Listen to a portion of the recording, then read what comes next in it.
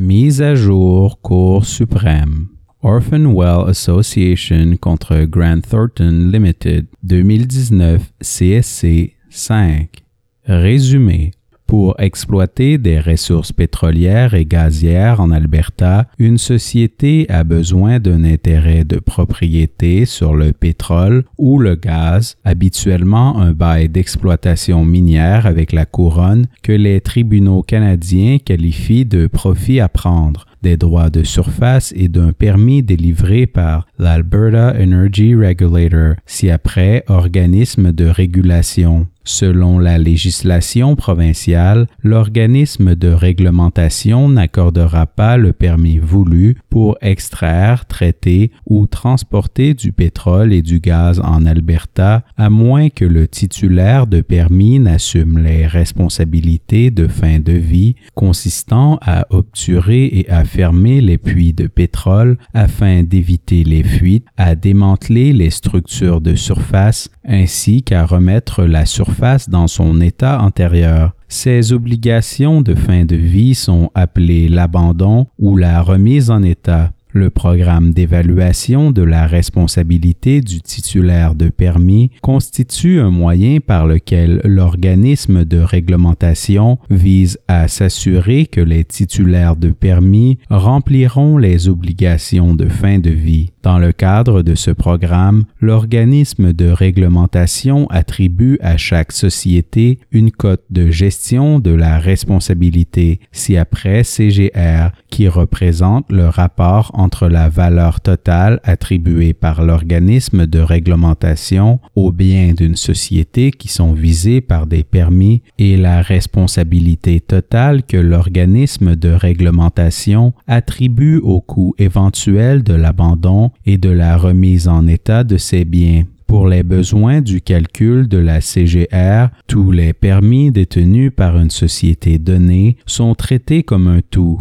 La CGR d'un titulaire de permis est calculée sur une base mensuelle et, lorsqu'elle tombe sous le ratio prescrit, le titulaire de permis doit la ramener en versant un dépôt de garantie, en exécutant les obligations de fin de vie ou en transférant des permis avec l'approbation de l'organisme de réglementation. Si le cédant ou le cessionnaire devait avoir une CGR inférieure à 1,0 après le transfert, l'organisme de réglementation refusera normalement d'approuver le transfert de permis. L'insolvabilité d'une société pétrolière et gazière autorisée à exercer ses activités en Alberta met en jeu le régime complet de délivrance de permis de l'Alberta qui lie les sociétés actives dans l'industrie pétrolière et gazière ainsi que la loi sur la faillite et l'insolvabilité ci-après LFI, une loi fédérale qui régit l'administration de l'actif d'un failli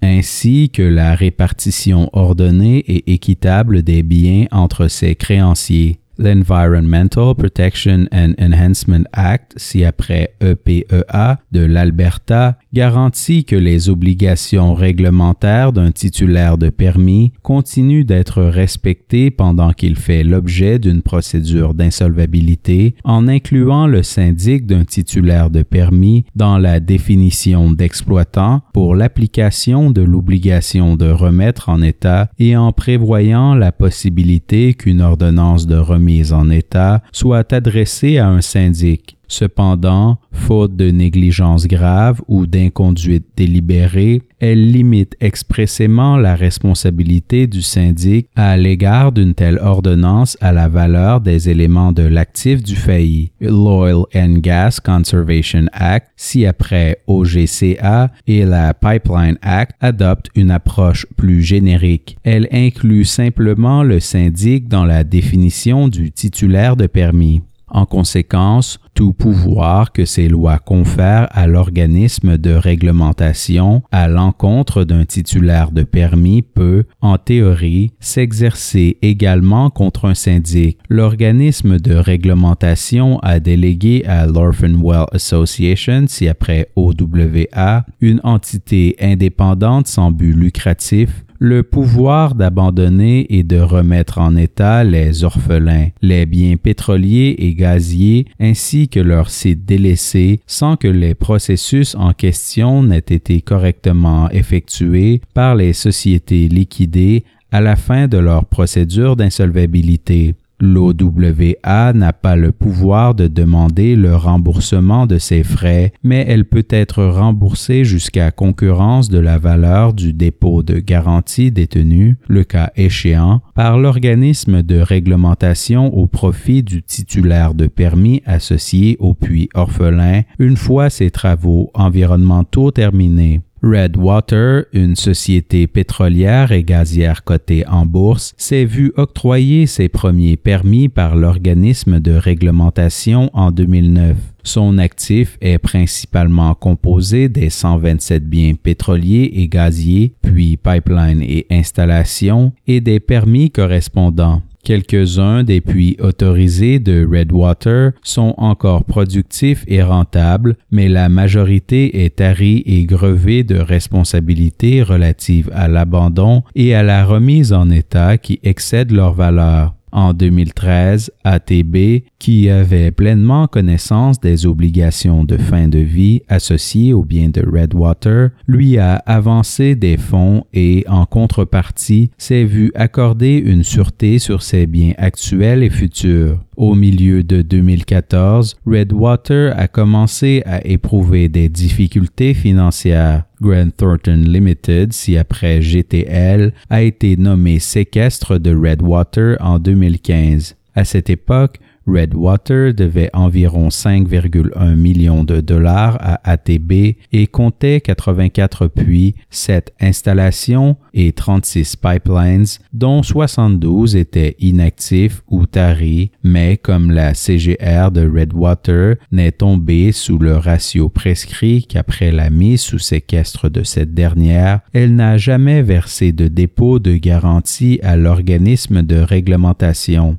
Après avoir été informé de la mise sous séquestre de Redwater, l'organisme de réglementation a avisé GTL qu'il était légalement tenu de remplir les obligations d'abandon pour tous les biens visés par des permis avant de distribuer des fonds ou de finaliser toute proposition aux créanciers. L'organisme de réglementation a averti qu'il n'approuverait pas le transfert de l'un ou l'autre permis de Redwater à moins d'être convaincu que le cessionnaire et le cédant seraient en mesure de s'acquitter de toutes les obligations réglementaires et que le transfert n'occasionnerait pas une détérioration de la CGR de Redwater. GTL a conclu qu'il ne pouvait pas satisfaire aux exigences de l'organisme de réglementation car le coût des obligations de fin de vie des puits taris dépasserait probablement le produit de la vente des puits productifs. Sur la base de cette évaluation, GTL a informé l'organisme de réglementation qu'il prenait possession et contrôle seulement des 17 puits les plus productifs de Redwater ainsi que de 3 installations et de 12 pipelines connexes, ci-après bien conservés, et qu'il ne prenait pas possession ou contrôle de tous les autres éléments d'actifs de Redwater visés par des permis, ci-après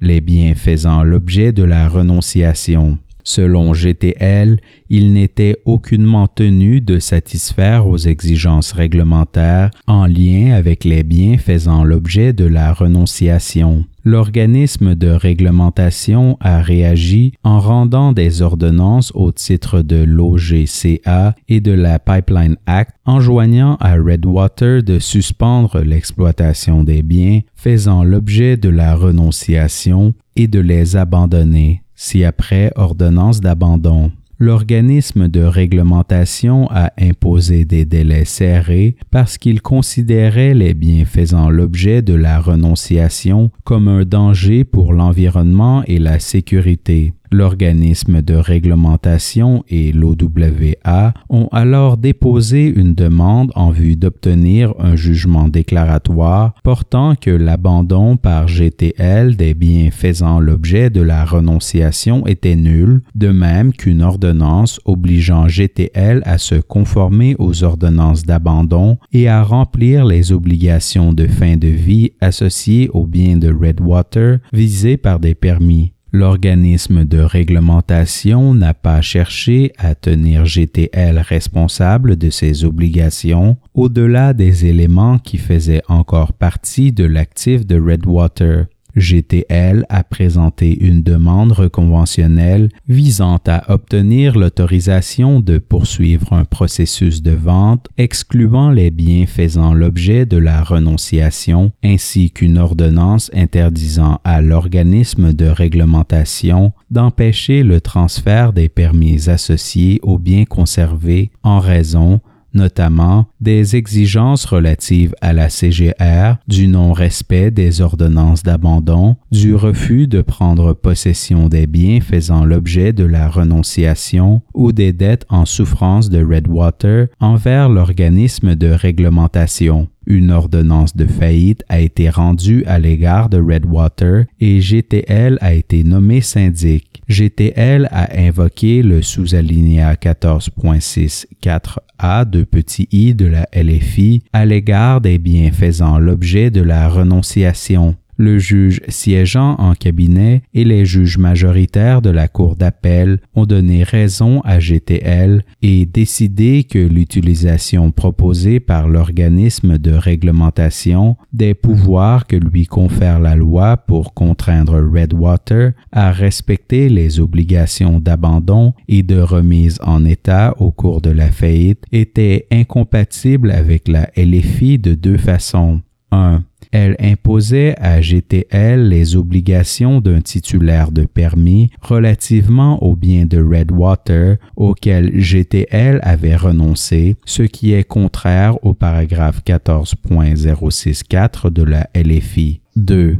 Elle renversait le régime de priorité établi par la LFI pour le partage des biens d'un failli en exigeant que le paiement de ses réclamations prouvables en tant que créancier ordinaire soit effectué avant celui des réclamations des créanciers garantis de Redwater. La juge dissidente de la Cour d'appel aurait accueilli l'appel de l'organisme de réglementation au motif qu'il n'y avait pas de conflit entre la législation environnementale de l'Alberta et la LFI. Arrêt. Les juges Moldaver et Côté sont dissidents. Le pourvoi est accueilli. Le juge en chef Wagner et les juges Abella, Karakatsanis, Gascon et Brown. L'utilisation par l'organisme de réglementation des pouvoirs que lui confère la loi ne crée pas de conflit avec la LFI de façon à mettre en jeu la doctrine de la prépondérance fédérale. Le paragraphe 14.064 de la LFI intéresse la responsabilité personnelle du syndic et il ne l'investit pas du pouvoir de se soustraire aux engagements environnementaux liant l'actif qu'il administre. De plus, l'organisme de réglementation ne fait valoir aucune réclamation prouvable en matière de faillite et le régime de priorité de la LFI n'est pas renversé.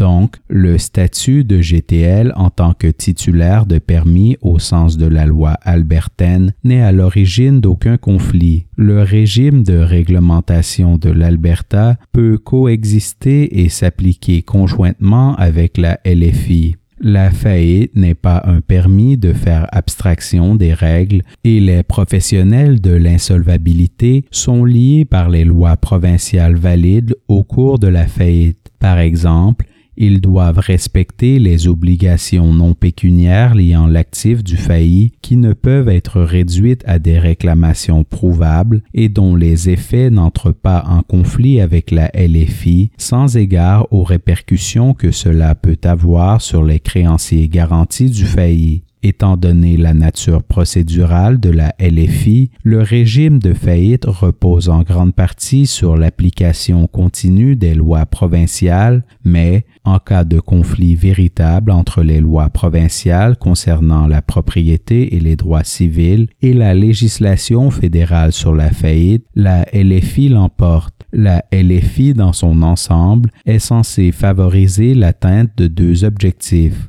le partage équitable des biens du failli entre ses créanciers et la réhabilitation financière du failli. Puisque Redwater est une société qui ne s'extirpera jamais de la faillite, seul le premier objectif est pertinent en l'espèce. Les ordonnances d'abandon et exigences relatives à la CGR reposent sur des lois provinciales valides d'application générale et elles représentent exactement le genre de loi provinciale valide sur lequel se fonde la LFI. Il n'y a aucun conflit entre le régime de réglementation de l'Alberta et l'article 14.06 de la LFI parce que, suivant le paragraphe 14.06.4, la renonciation du syndic à un bien réel en cas d'ordonnance de réparation de tout fait ou dommages liés à l'environnement et touchant ce bien dégage le syndic de toute responsabilité personnelle,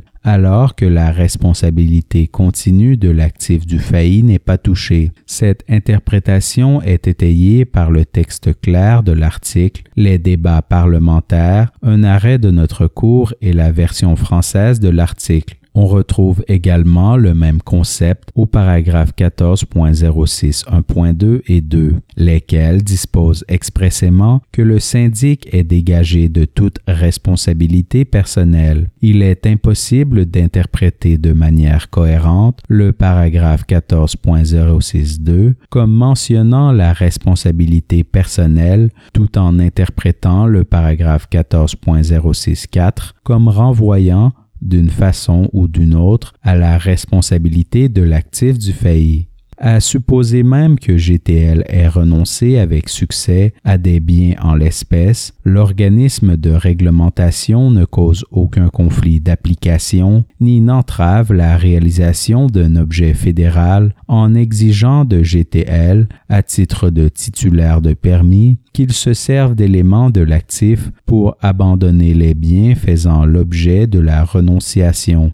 En outre, il n'y aurait aucun conflit du fait que ces biens soient toujours inclus dans le calcul de la GCR de Redwater. Enfin, vu la retenue avec laquelle il faut appliquer la doctrine de la prépondérance et vu que l'organisme de réglementation n'a pas tenté de tenir GTL personnellement responsable en tant que titulaire de permis des frais d'abandon, aucun conflit avec les paragraphes 14.06.2 ou 4 de la LFI n'est causé par la simple possibilité théorique de responsabilité personnelle en application de la OGCA ou de la Pipeline Act. Les obligations de fin de vie incombant à GTL ne sont pas des réclamations prouvables dans la faillite de Redwater. Les obligations environnementales appliquées par un organisme de réglementation ne sont pas toutes des réclamations prouvables en matière de faillite.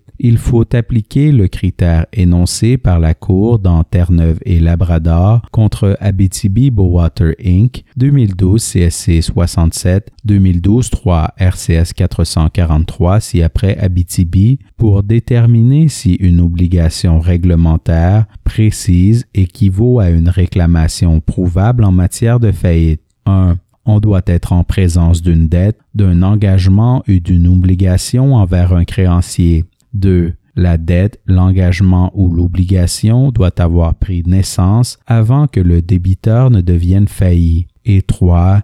Il doit être possible d'attribuer une valeur pécuniaire à cette dette, cet engagement ou cette obligation. Seules les premières et troisième parties du critère sont en litige dans la présente affaire. Pour ce qui est de la première partie du critère, l'arrêt Abitibi ne doit pas être considéré comme soutenant la thèse qu'un organisme de réglementation est toujours un créancier lorsqu'il exerce les pouvoirs d'application qui lui sont dévolus par la loi à l'encontre d'un débiteur. L'organisme de réglementation exerçant un pouvoir pour faire respecter un devoir public n'est pas un créancier de la personne ou de la société assujettie à ce devoir.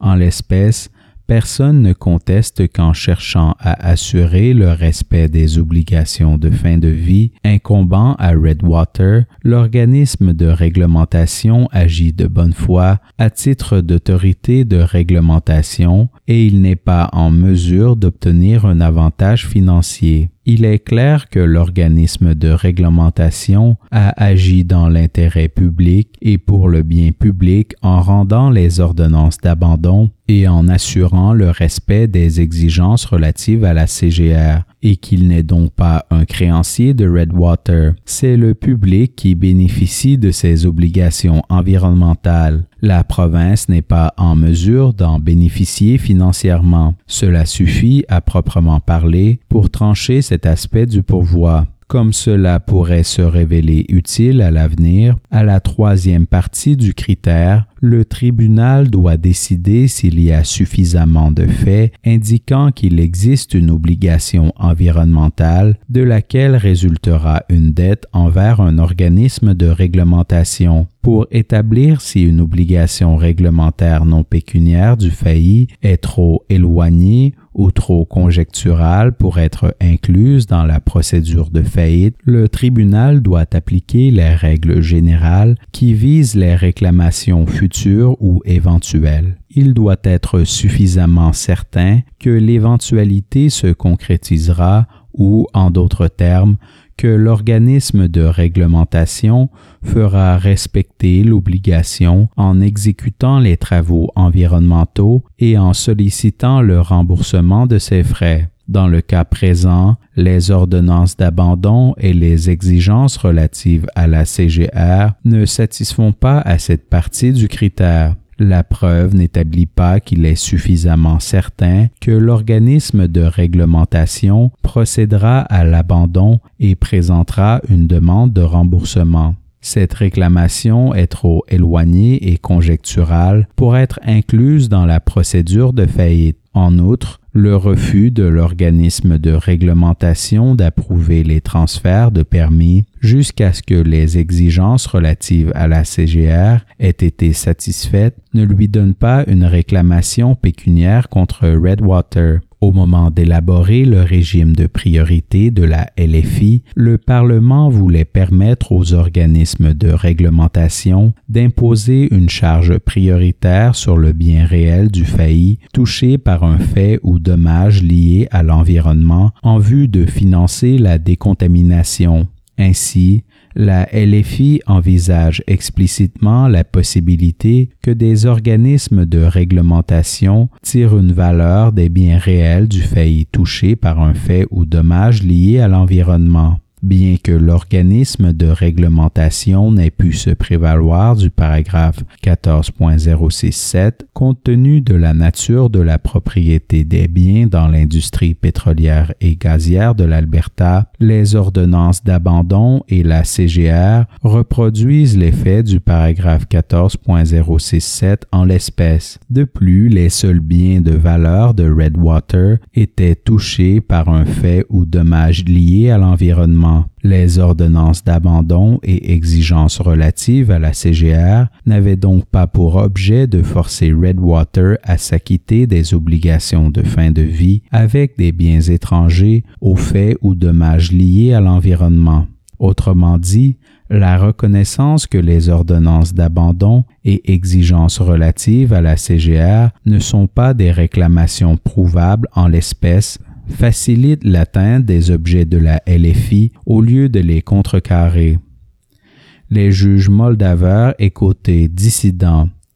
GTL et ATB se sont acquittés de leur fardeau de démontrer qu'il existe une incompatibilité véritable entre la loi fédérale et la loi provinciale selon les deux volets du test de la prépondérance, à savoir le conflit d'application et l'entrave à la réalisation d'un objet fédéral. Par conséquent, il y a lieu de rejeter le pourvoi. Étant donné que le régime législatif albertain ne reconnaît pas la légalité des renonciations des syndics à des biens grevés d'engagements environnementaux en raison du fait que les séquestres et les syndics sont réglementés comme des titulaires de permis qui ne peuvent renoncer à des biens, il y a un conflit inévitable entre la loi fédérale et la loi provinciale. La loi albertaine régissant l'industrie pétrolière et gazière devrait donc être déclarée inopérante dans la mesure où elle ne reconnaît pas l'effet juridique des renonciations de GTL. Il y a conflit d'application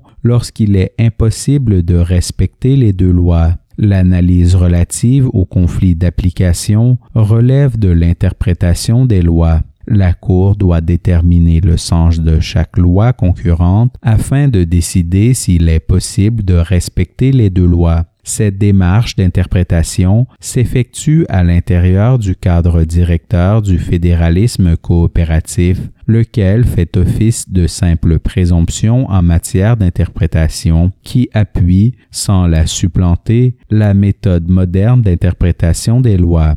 Les tribunaux doivent favoriser une interprétation de la loi fédérale permettant une application concurrente des deux lois. Cependant, lorsque le sens qu'il convient de donner à la disposition ne peut appuyer une interprétation harmonieuse, un tribunal n'a pas le pouvoir de créer l'harmonie là où le Parlement n'a pas eu l'intention de le faire.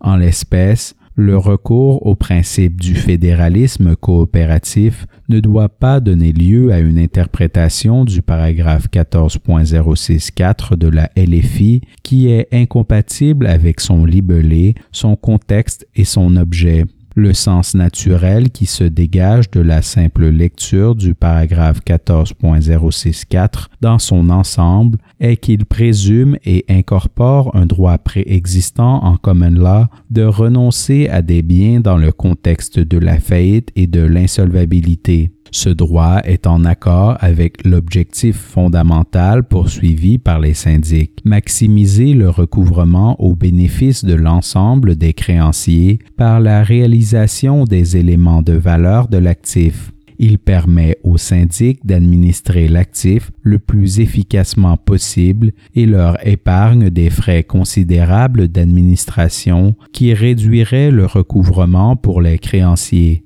Le paragraphe 14.064 exprime le droit de renonciation en des termes qui ne comportent aucune restriction et fait ressortir que le syndic ne peut être tenu responsable quand ce droit est exercé. Le Parlement ne voulait pas rendre le droit de renoncer à un bien tributaire de l'existence d'un risque de responsabilité personnelle. Bien que le début du paragraphe 14.064 parle de la responsabilité personnelle du syndic, lorsqu'on lit les termes de la disposition dans leur contexte global en suivant le sens ordinaire et grammatical qui s'harmonise avec l'économie de la loi, l'objet de la loi et l'intention du législateur, leur sens devient apparent. La protection contre toute responsabilité personnelle n'est pas le seul effet de l'exercice régulier de ce pouvoir. En renonçant à bon droit à certains biens, le syndic est dégagé de toute responsabilité associée aux biens faisant l'objet de la renonciation et ne peut plus vendre les biens au profit de l'actif. Le droit de renonciation permet au syndic de ne pas réaliser des biens qui ne seraient pas profitables aux créanciers de l'actif et compromettraient par le fait même son objectif de maximiser le recouvrement. Cependant, le paragraphe 14.064 ne décharge pas l'actif de ses obligations ou engagements environnementaux une fois que le syndic exerce le pouvoir de renonciation. Le bien visé par une renonciation retourne ultimement dans l'actif du failli à l'issue du processus de faillite, comme c'est le cas pour les biens non réalisés. La question de savoir si les éléments d'actif sont suffisants pour satisfaire à ces engagements à ce moment précis est une question distincte qui n'a aucun rapport avec le fait sous-jacent de la responsabilité continue. D'après la méthode prédominante et bien établie d'interprétation des lois, les tribunaux doivent lire les dispositions législatives dans leur contexte global comme un tout cohérent.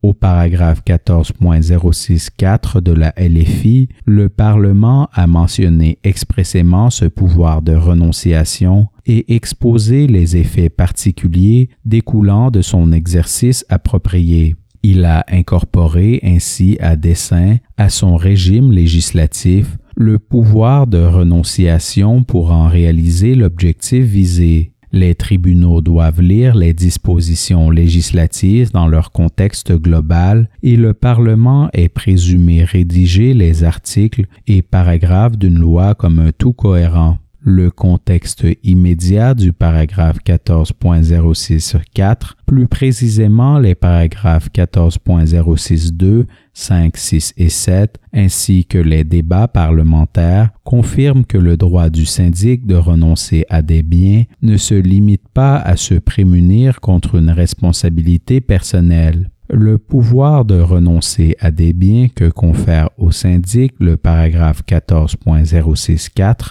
de la LFI pouvait être exercé par GTL à la lumière des faits de la présente affaire. Les conditions statutaires préalables à l'exercice de ce pouvoir étaient réunies. Les ordonnances d'abandon se rapportent clairement à la réparation d'un fait lié à l'environnement. En outre, le droit de renonciation s'applique dans le contexte du régime législatif régissant l'industrie pétrolière et gazière. En décidant des intérêts auxquels peut renoncer un syndic en vertu du paragraphe 14.064, le Parlement a utilisé des mots exceptionnellement larges. Il est permis au syndic de renoncer à tout intérêt sur le bien réel. GTL a tenté de renoncer aux profits à prendre et aux droits de surface qui peuvent être qualifiés d'intérêts sur des biens réels. L'exigence de l'organisme de réglementation voulant que GTL acquitte les engagements environnementaux de Redwater avant les autres dettes de l'actif contrevient au régime de priorité établi par la LFI. Le régime provincial de délivrance de permis devrait donc être déclaré inopérant suivant le second volet du critère de la prépondérance, l'entrave à la réalisation d'un objet fédéral. Même lorsqu'il est à proprement parler possible de se conformer à la fois à la loi fédérale et à la loi provinciale, la loi ou les dispositions provinciales seront néanmoins rendues inopérantes dans la mesure où elles ont pour effet d'entraver la réalisation d'un objet valide d'une loi fédérale. L'analyse est axée sur l'effet de la loi ou de la disposition provinciale et non sur son objet. En l'espèce,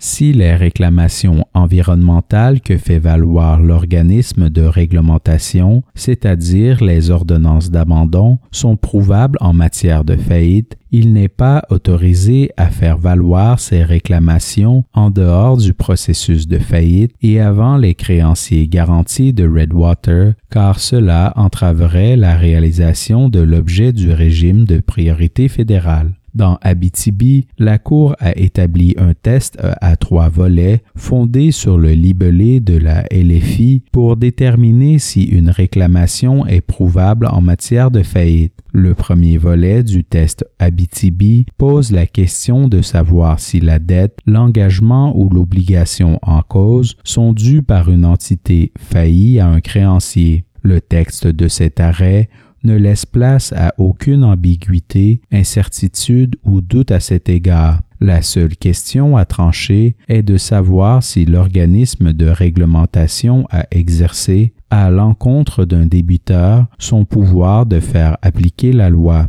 La plupart des organismes de réglementation environnementaux peuvent agir à titre de créanciers et les entités gouvernementales ne sauraient systématiquement se soustraire aux exigences en matière de priorité de la loi fédérale sur la faillite sous le couvert de l'obligation de faire respecter les devoirs publics. Dans la présente affaire, il est satisfait au premier volet. Il ne fait aucun doute que l'organisme de réglementation a exercé son pouvoir d'appliquer la loi à l'encontre d'une débitrice lorsqu'il a rendu les ordonnances enjoignant à Redwater d'accomplir les travaux environnementaux sur les biens inexploités. Il n'est ni approprié ni nécessaire en l'espèce d'essayer de redéfinir ce volet du test Abitibi en restreignant le large sens attribué par la majorité au mot créancier. Personne ne conteste qu'il est satisfait au second volet du test Abitibi, lequel exige que la dette, l'engagement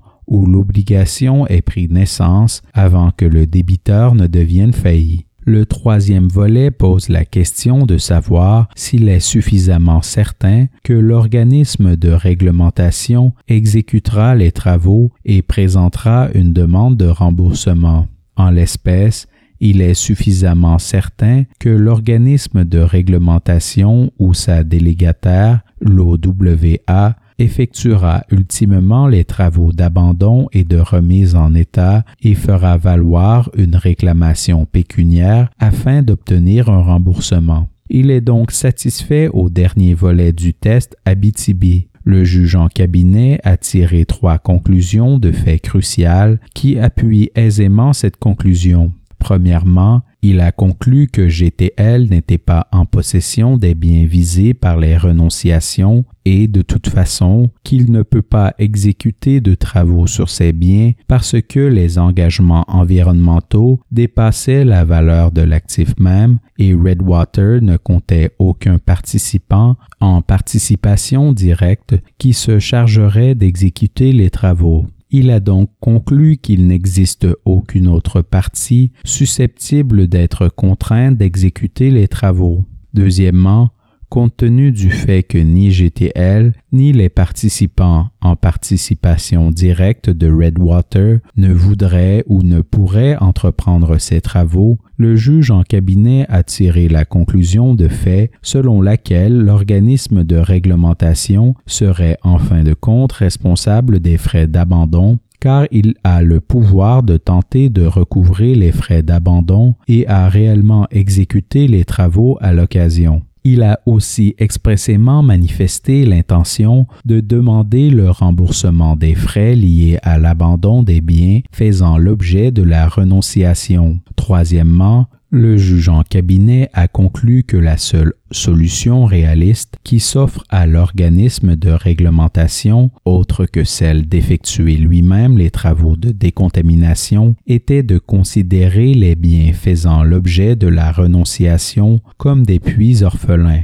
Il a conclu qu'en pareil cas, les dispositions législatives et les éléments de preuve démontrent que, si l'organisme de réglementation considère un puits comme orphelin, l'OWA exécutera les travaux. À la lumière de ces conclusions de fait, le juge en cabinet a eu raison de conclure qu'il était satisfait à la norme de certitude suffisante énoncée dans Abitibi parce qu'à tout le moins, l'organisme de réglementation ou l'OWA mènerait à terme les travaux d'abandon. La majorité fait passer la forme avant le fond en concluant qu'il n'est pas satisfait à la norme de certitude suffisante lorsque le délégataire de l'organisme de réglementation et non l'organisme de réglementation lui-même effectue les travaux. Vu les caractéristiques saillantes de l'OWA et de sa relation avec l'organisme de réglementation, force est de constater qu'ils sont inextricablement liés. lorsque l'organisme de réglementation exerce le pouvoir de déclarer un bien orphelin que lui confère le paragraphe 70.2 de l'Oil and Gas Conservation Act de l'Alberta, il délègue effectivement l'exécution des travaux d'abandon à l'OWA. La conclusion subsidiaire de la majorité, selon laquelle il n'est pas suffisamment certain que même l'OWA exécutera les travaux d'abandon, permettrait à l'organisme de réglementation de tirer profit de manœuvres stratégiques en manipulant le moment de son intervention afin de se soustraire au régime d'insolvabilité et de dépouiller Redwater de ses biens. Comme il est suffisamment certain que l'organisme de réglementation ou l'OWA, sa délégataire, achèvera les travaux d'abandon et de remise en état, il est satisfait aux 3 volets du test Abitibi. Les ordonnances d'abandon de l'organisme de réglementation constituent des réclamations prouvables en matière de faillite. Ce serait saper le régime de priorité établi par la LFI et entraver la réalisation d'un objet essentiel de la LFI que de permettre à l'organisme de réglementation de faire valoir ses réclamations en dehors du processus de faillite et en priorité par rapport aux créanciers garantis de l'actif, que ce soit en obligeant GTL à exécuter ses ordonnances ou en faisant dépendre la vente des biens de valeur de Redwater de l'acquittement de ses obligations.